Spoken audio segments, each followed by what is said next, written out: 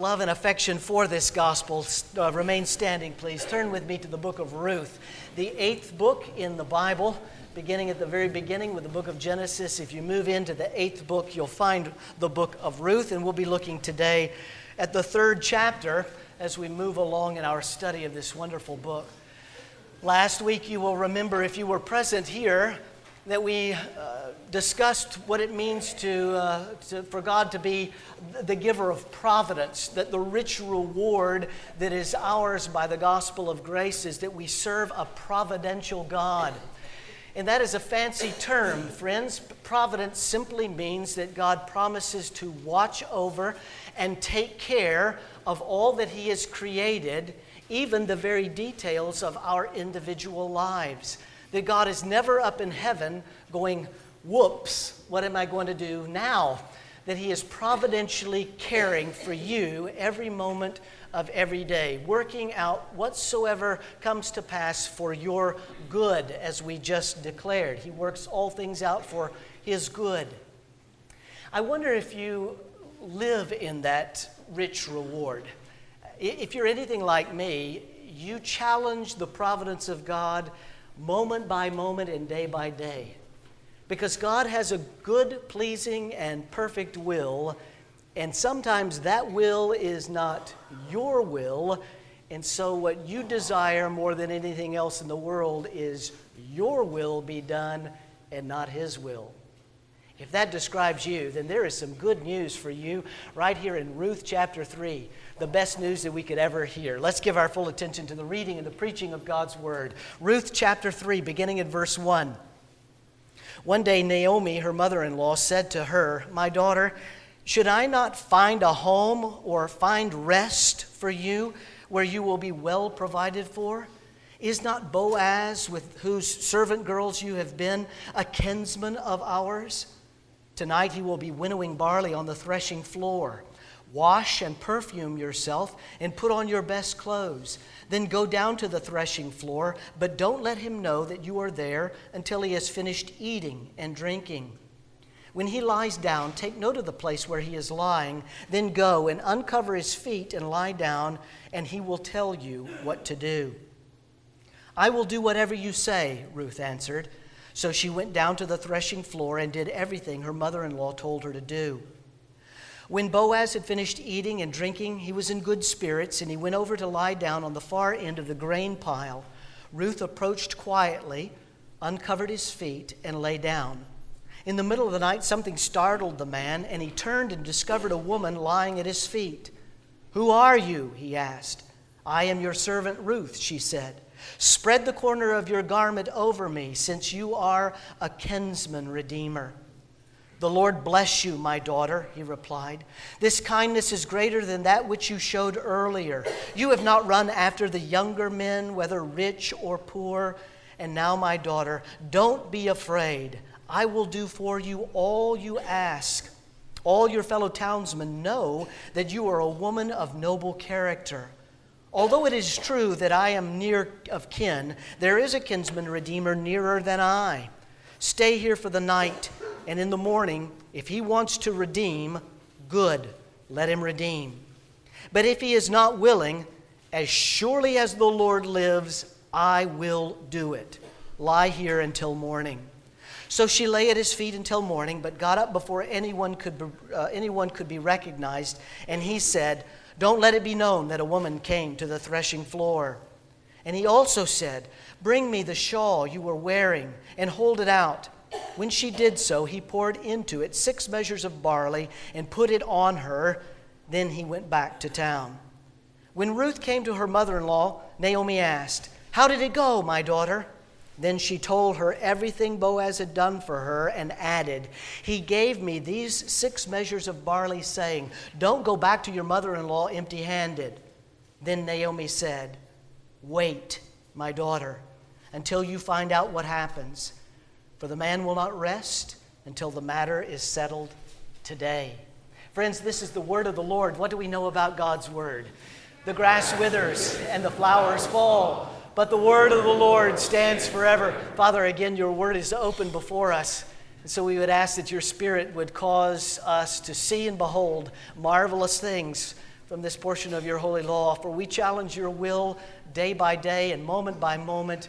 And we would ask, Father, that you would reveal that sin to us, that we might confess that sin to you and see our Savior who is there saying, "Come to me, as surely as I live, I will do for you all that I have ordained." And let us find rest there, we pray. In Jesus' name, amen. Please, friends, be seated.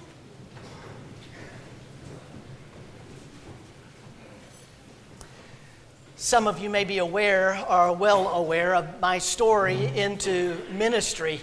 My story actually started in a different denomination before I became PCA. I decided that after leaving, I was involved in music ministry. My college degree is in music education, and I wanted to be involved in church music, and I did for some time. After Jennifer and I married, we went up to Flower Mound, and I served a small church there where we got utterly beat up, as lots of people in ministry do. We left that denomination and went to another denomination, not PCA, but another form of Presbyterianism. And we knew nothing about what it meant to be Presbyterian, but we found ourselves fitting right in initially because of this reason, or at least for me. I had been involved in fine arts through high school. I was in drama. I did lots of plays and then went away my first 2 years of college on a drama scholarship. Thought I might want to be an actor someday. I guess maybe that happened. I'm acting, not acting. But I was involved in all kinds of performances. And for me, sitting in this particular denomination, which really wasn't faithful to the proclamation of the gospel, it was really just 52 sermons about love. Just go out there and love one another. I was mesmerized with the guy. I found myself infatuated with the position, and as he would move about in his costume, his pulpit robe from the lectern over to the pulpit, and he would do all of the things, I thought to myself, I could do that. I could do that. As a matter of fact, I think I want to do that. So I began to tell my wife that I wanted to quit my job as a firefighter paramedic and I wanted to go off to seminary. And she said, "No, we're not going to do that." 6 years I wrestled with a call to ministry. And I eventually stood before the session and convinced them that I was called. And I went to the candidates committee before the presbytery and convinced them that I was called. Nobody ever asked Jennifer if she felt like I was called, because she surely would have told them, no way, she didn't want to go off to seminary. But I sold our house. I took my wife kicking and screaming all the way down to Austin, Texas, where I attended seminary. And in God's good providence and his sense of humor, he put me on campus right next door to fire station number 3. So that 3 weeks into seminary, when I began to hear a false gospel, which was really no gospel at all, and I found myself defending my faith in class instead of growing in my faith in class, I would go home and I would sit on my bed and I would hear those right next door, and I would hang my head and literally cry. Lord, what have I done? But God is good. God is good, and his providence is even better. His providence, he worked out for good. The very fact that I forced his hand to do what I wanted to do. I believed that I was called to the gospel ministry, and it wasn't happening fast enough. He wasn't convincing my wife fast enough, and he certainly wasn't opening any doors for me to get there to do this job that I really wanted to do. And so I took matters into my own hands, and I sold my house, and I moved to Austin Seminary, and I found that was the worst mistake I'd ever made. But God, in his great providence, one day the fire chief calls me and he says, "Hey, Bryant, how are things going?" And I said, "Chief, they're going terribly." And he said, "Well, isn't that interesting? Dwayne just quit, and I was calling to see if you wanted your job back." And I moved back to Louisville. Jennifer said, "See, we're done with that. We're over." And then the Lord, even greater in his providence, not only put us back, but then moved us into a Bible-believing, gospel-centered denomination. And some 4 years later, we packed it all up again, this time with the support of my wife, and we moved to St. Louis, Missouri, where I attended Covenant Seminary and eventually stand here before you as your senior pastor. I tried everything I could to do it my way, thinking that my way was right. And boy, did I have it wrong. And I've got to expect that sometimes defines you, doesn't it? Sometimes God just doesn't work near as fast as we want him to work. Sometimes we think our will is his will, and we just need to convince him that his will is my will, and then he'll let me do what it is that I want to do. And we take matters into our own hands in order to try to fix it for him, because many times he simply isn't working fast enough. I believe that is what Ruth chapter 3 tells us. I was amazed this week in my study of this one chapter, the different perspectives, the different ways from which commentators come at chapter 3 in Ruth. There are only a couple that come at it from the perspective that I'm about to unpack for you. And that perspective is this, that Naomi challenges the providential care of her God. He is not moving for Ruth, her daughter-in-law, as fast as she thinks that he should. And so she takes matters into her own hands and tries to work them to speed up so that Ruth can find rest. She can find a home, as she says in chapter 3, verse 1, and that Ruth would be well taken care of. I have grown very fond of Naomi in our study of this book. I think everybody's fond of Ruth or of Boaz, the kinsman redeemer. Everyone gets fond of Ruth just to see her loyalty and her obedience and all of those things. But I've become very fond of Naomi for this reason, because Naomi is Bryant and Bryant is Naomi. You remember back in chapter 1 a couple of weeks ago? She had left the promised land with her husband and her 2 sons, and she had gone to Moab. She had gone to the land where she should have never gone. Her husband should have never taken her there. They left the promised land in disobedience to God's provision, that he would take care of them, that they could find rest in him. She challenged that. He challenged that, and they went to Moab. After her husband died and her 2 sons died, she hears that the land of God, the land flowing with milk and honey, has been blessed by God again, and she goes back to the house of bread, to Bethlehem, because God has restored bread to the promised land. But you remember, she gets to Bethlehem and she says, "Don't call me Naomi, don't call me pleasant anymore, call me Mara, call me bitter, because doggone it, he didn't do it the way I wanted to do." And so she's back in the promised land, but she's a little frustrated with God because God has caused some problems in her life. But then she gets to our text that we looked at last week, chapter 2, verse 20. Remember when she looks out the window and she sees Ruth? Here she comes, just walking down the street. Remember that? Here she comes, toting all of that barley.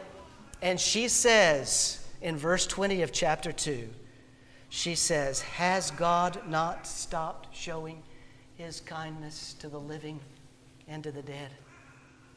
She finally gets it. She had been disobedient and gone to a place she shouldn't go. She came back and she was bitter. And now suddenly she sees that God will take care of his children. And she finds great peace in that. And then we get to chapter 3. You think, okay, she learned it. She got it. She understood that God would care for her and that she could rest in him and that she would find comfort there and she would stay there. But then we get to chapter 3 and we find she comes up with a scheme that's like none other, and we think, what in the world is she thinking? And then I say, duh, isn't that me? Isn't that you? We fail to trust in our God. We fail to rest in his providence. Look at verse 13.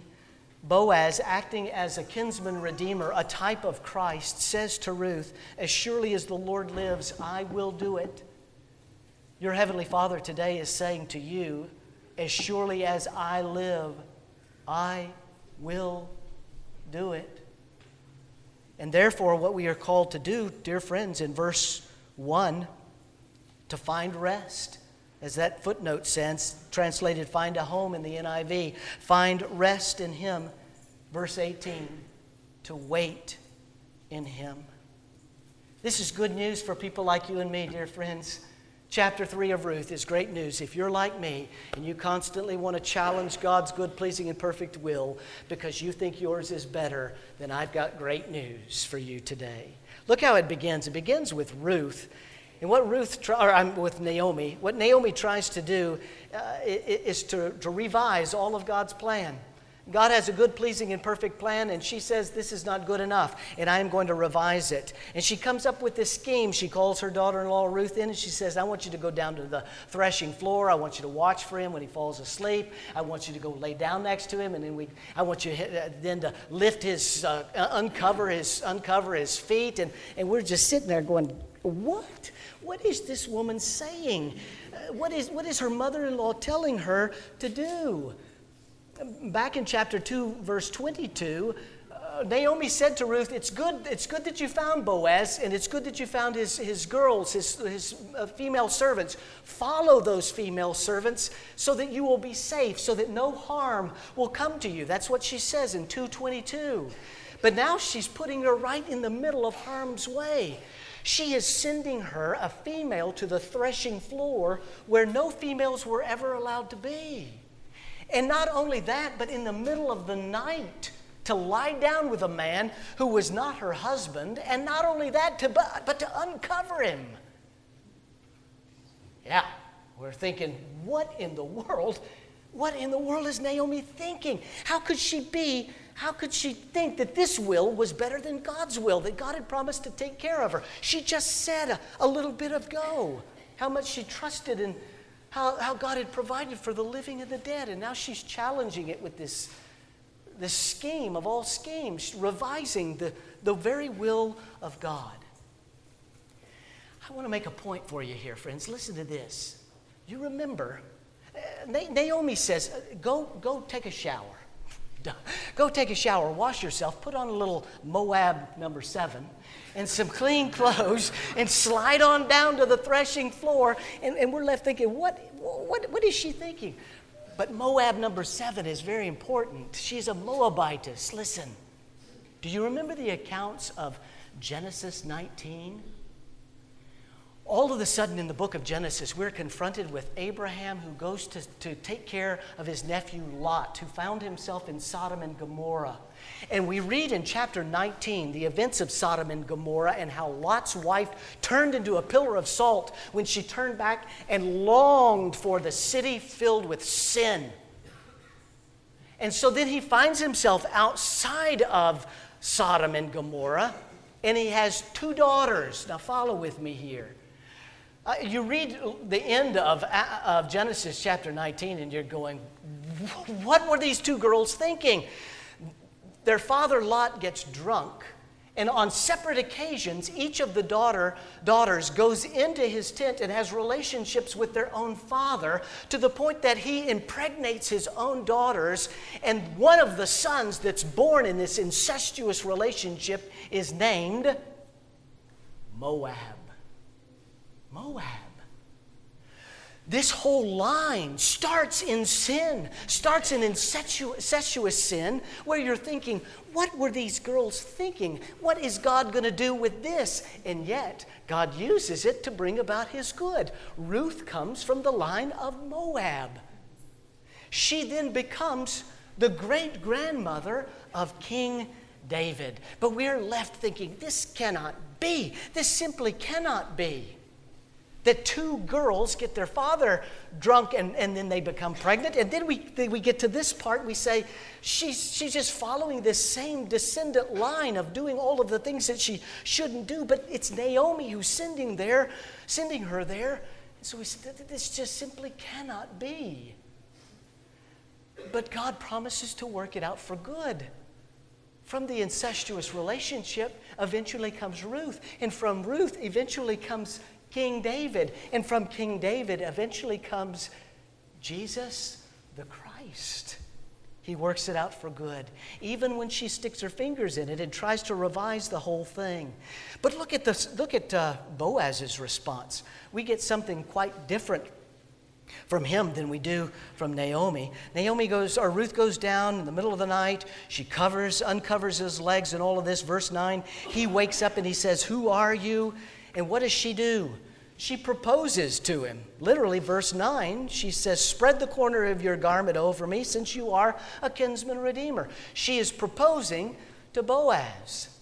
Why? I think it's for this reason, because I think she was seeking to be obedient to her mother-in-law, Ruth, and she heard this scheme, and she's thinking, I don't want to do that, but I guess I am, because my mother-in-law has told me to do it. And so Boaz wakes up, and she's a little bit embarrassed about where she is. She is a female on the threshing floor. She's lying down next to a man who is not her husband. And so she says to him, "Cover me up, be my husband, so that I won't be so embarrassed about this plan that my mother-in-law has put together for me." And look at verse 11, what he says. "Don't be afraid, I will do all that you ask." But then he doesn't do it, does he? In obedience to God's commands, he honors his heavenly Father and responds in a trustworthy way, resting in the fullness of Yahweh, because he knows God's law, and God's law tells him this is not his wife, and he cannot lie with her now, even though he has this wonderful advantage to do so. And so he says, I will honor my heavenly Father. He knows the law of God, Deuteronomy 25, the law that we get, the levirate, which is a Latin word, which it says this: if a man dies and his wife is left, and then the brothers of the man who dies are responsible to marry the older brother, to marry the sister-in-law and produce offspring with her, so that the brother that died, his line would continue. But that doesn't apply here, because Boaz is not the brother of Ruth's husband who has died. He had two brothers that we read about in chapter 1, and both of those guys are gone. That's why then Boaz can say, this kindness is greater that you've shown me. You haven't run, verse 10, you haven't run after younger men, but you've come to me, the old man. That's why she could have done that. She could have gone for another man, because Boaz was not the levirate. But he knows Leviticus chapter 25, the Hebrew word goel, from which we get our word to cover or to redeem, or the kinsman redeemer. He knows that he is of kin to her, but he is not the closest kin. There is another one that is even closer, and so he honors God instead of violating her, which would have been violation. Even though he's got this perfect situation to do so, he says, I will do everything that you ask, but not yet. I'm going to honor my Father. I'm going to rest in my sovereign, providential Yahweh, my King, and I will see if the one that's closer wants to redeem, and if he doesn't, then I will do it. Okay, now just like Ruth had this connection from Moab all the way back in Genesis chapter 19, think about this. Here Boaz is honoring his heavenly Father and doing what God has commanded him to do, resting in his will. And 2 generations later, dear friends, Boaz being the great-grandfather of whom? David. And King David had the exact same situation, did he not? He's out on his rooftop one day and he's looking down, and Bathsheba is taking a bath right next door. What does he do? Does he honor God? No. He takes matters into his own hands, and he gets her. He brings her to himself. He violates her. He impregnates her, and then has the audacity to take her husband and put him on the front line and have him murdered, so that he, David, the apple of God's eye, can take Bathsheba for his wife. And we are left going, what? How can this be? But God brings about the response for good, does he not? God is never left up in heaven saying, whoops, What am I going to do now? Because we read David's confession in Psalm 51. Have mercy on me, O God, according to your chesed, according to your unfailing love. Pour out your forgiveness upon me. Friends, this is good news for us. If you find yourself responding like Naomi instead of responding like Boaz, then God's forgiveness can be yours through genuine repentance. He will pour out His unfailing chesed, His mercy and unfailing love. He'll pour out on you in abundance. Now, that does not give us license to continue to sin. David's son from Bathsheba ultimately died. There are consequences to your sin. You do not have license to continue to sin just saying, I'm just going to confess it and He'll forgive me yet again. But if you are genuinely heartbroken for your sin and you repent, seeing your sin for what it is, that you have broken the law of your Heavenly Father, He promises He will do it. He will forgive you of your sin and restore you back to the place of righteousness. That's the gospel. And that's exactly what happens to Naomi, and can happen to you and me as well when we seek to take matters into our own hands. Look at chapter 3, verse 1. She's trying to find a home, find rest for her daughter-in-law. She comes up with this off-the-wall scheme, revising God's plan. Boaz responds in obedience to God's plan, resting in Him. And then we get to the very end. And Boaz says, bring me your shawl. And she holds it out. He dumps 6 measures of barley into it. And you can only imagine that Naomi is back home just pacing the floor, watching out the window. What's going to happen? What's going to happen? What's going to happen? And then she sees, here comes Ruth. Here she comes, just walking down. Now she's got this big old pack on her back. Commentators say that weighs probably about 100 pounds.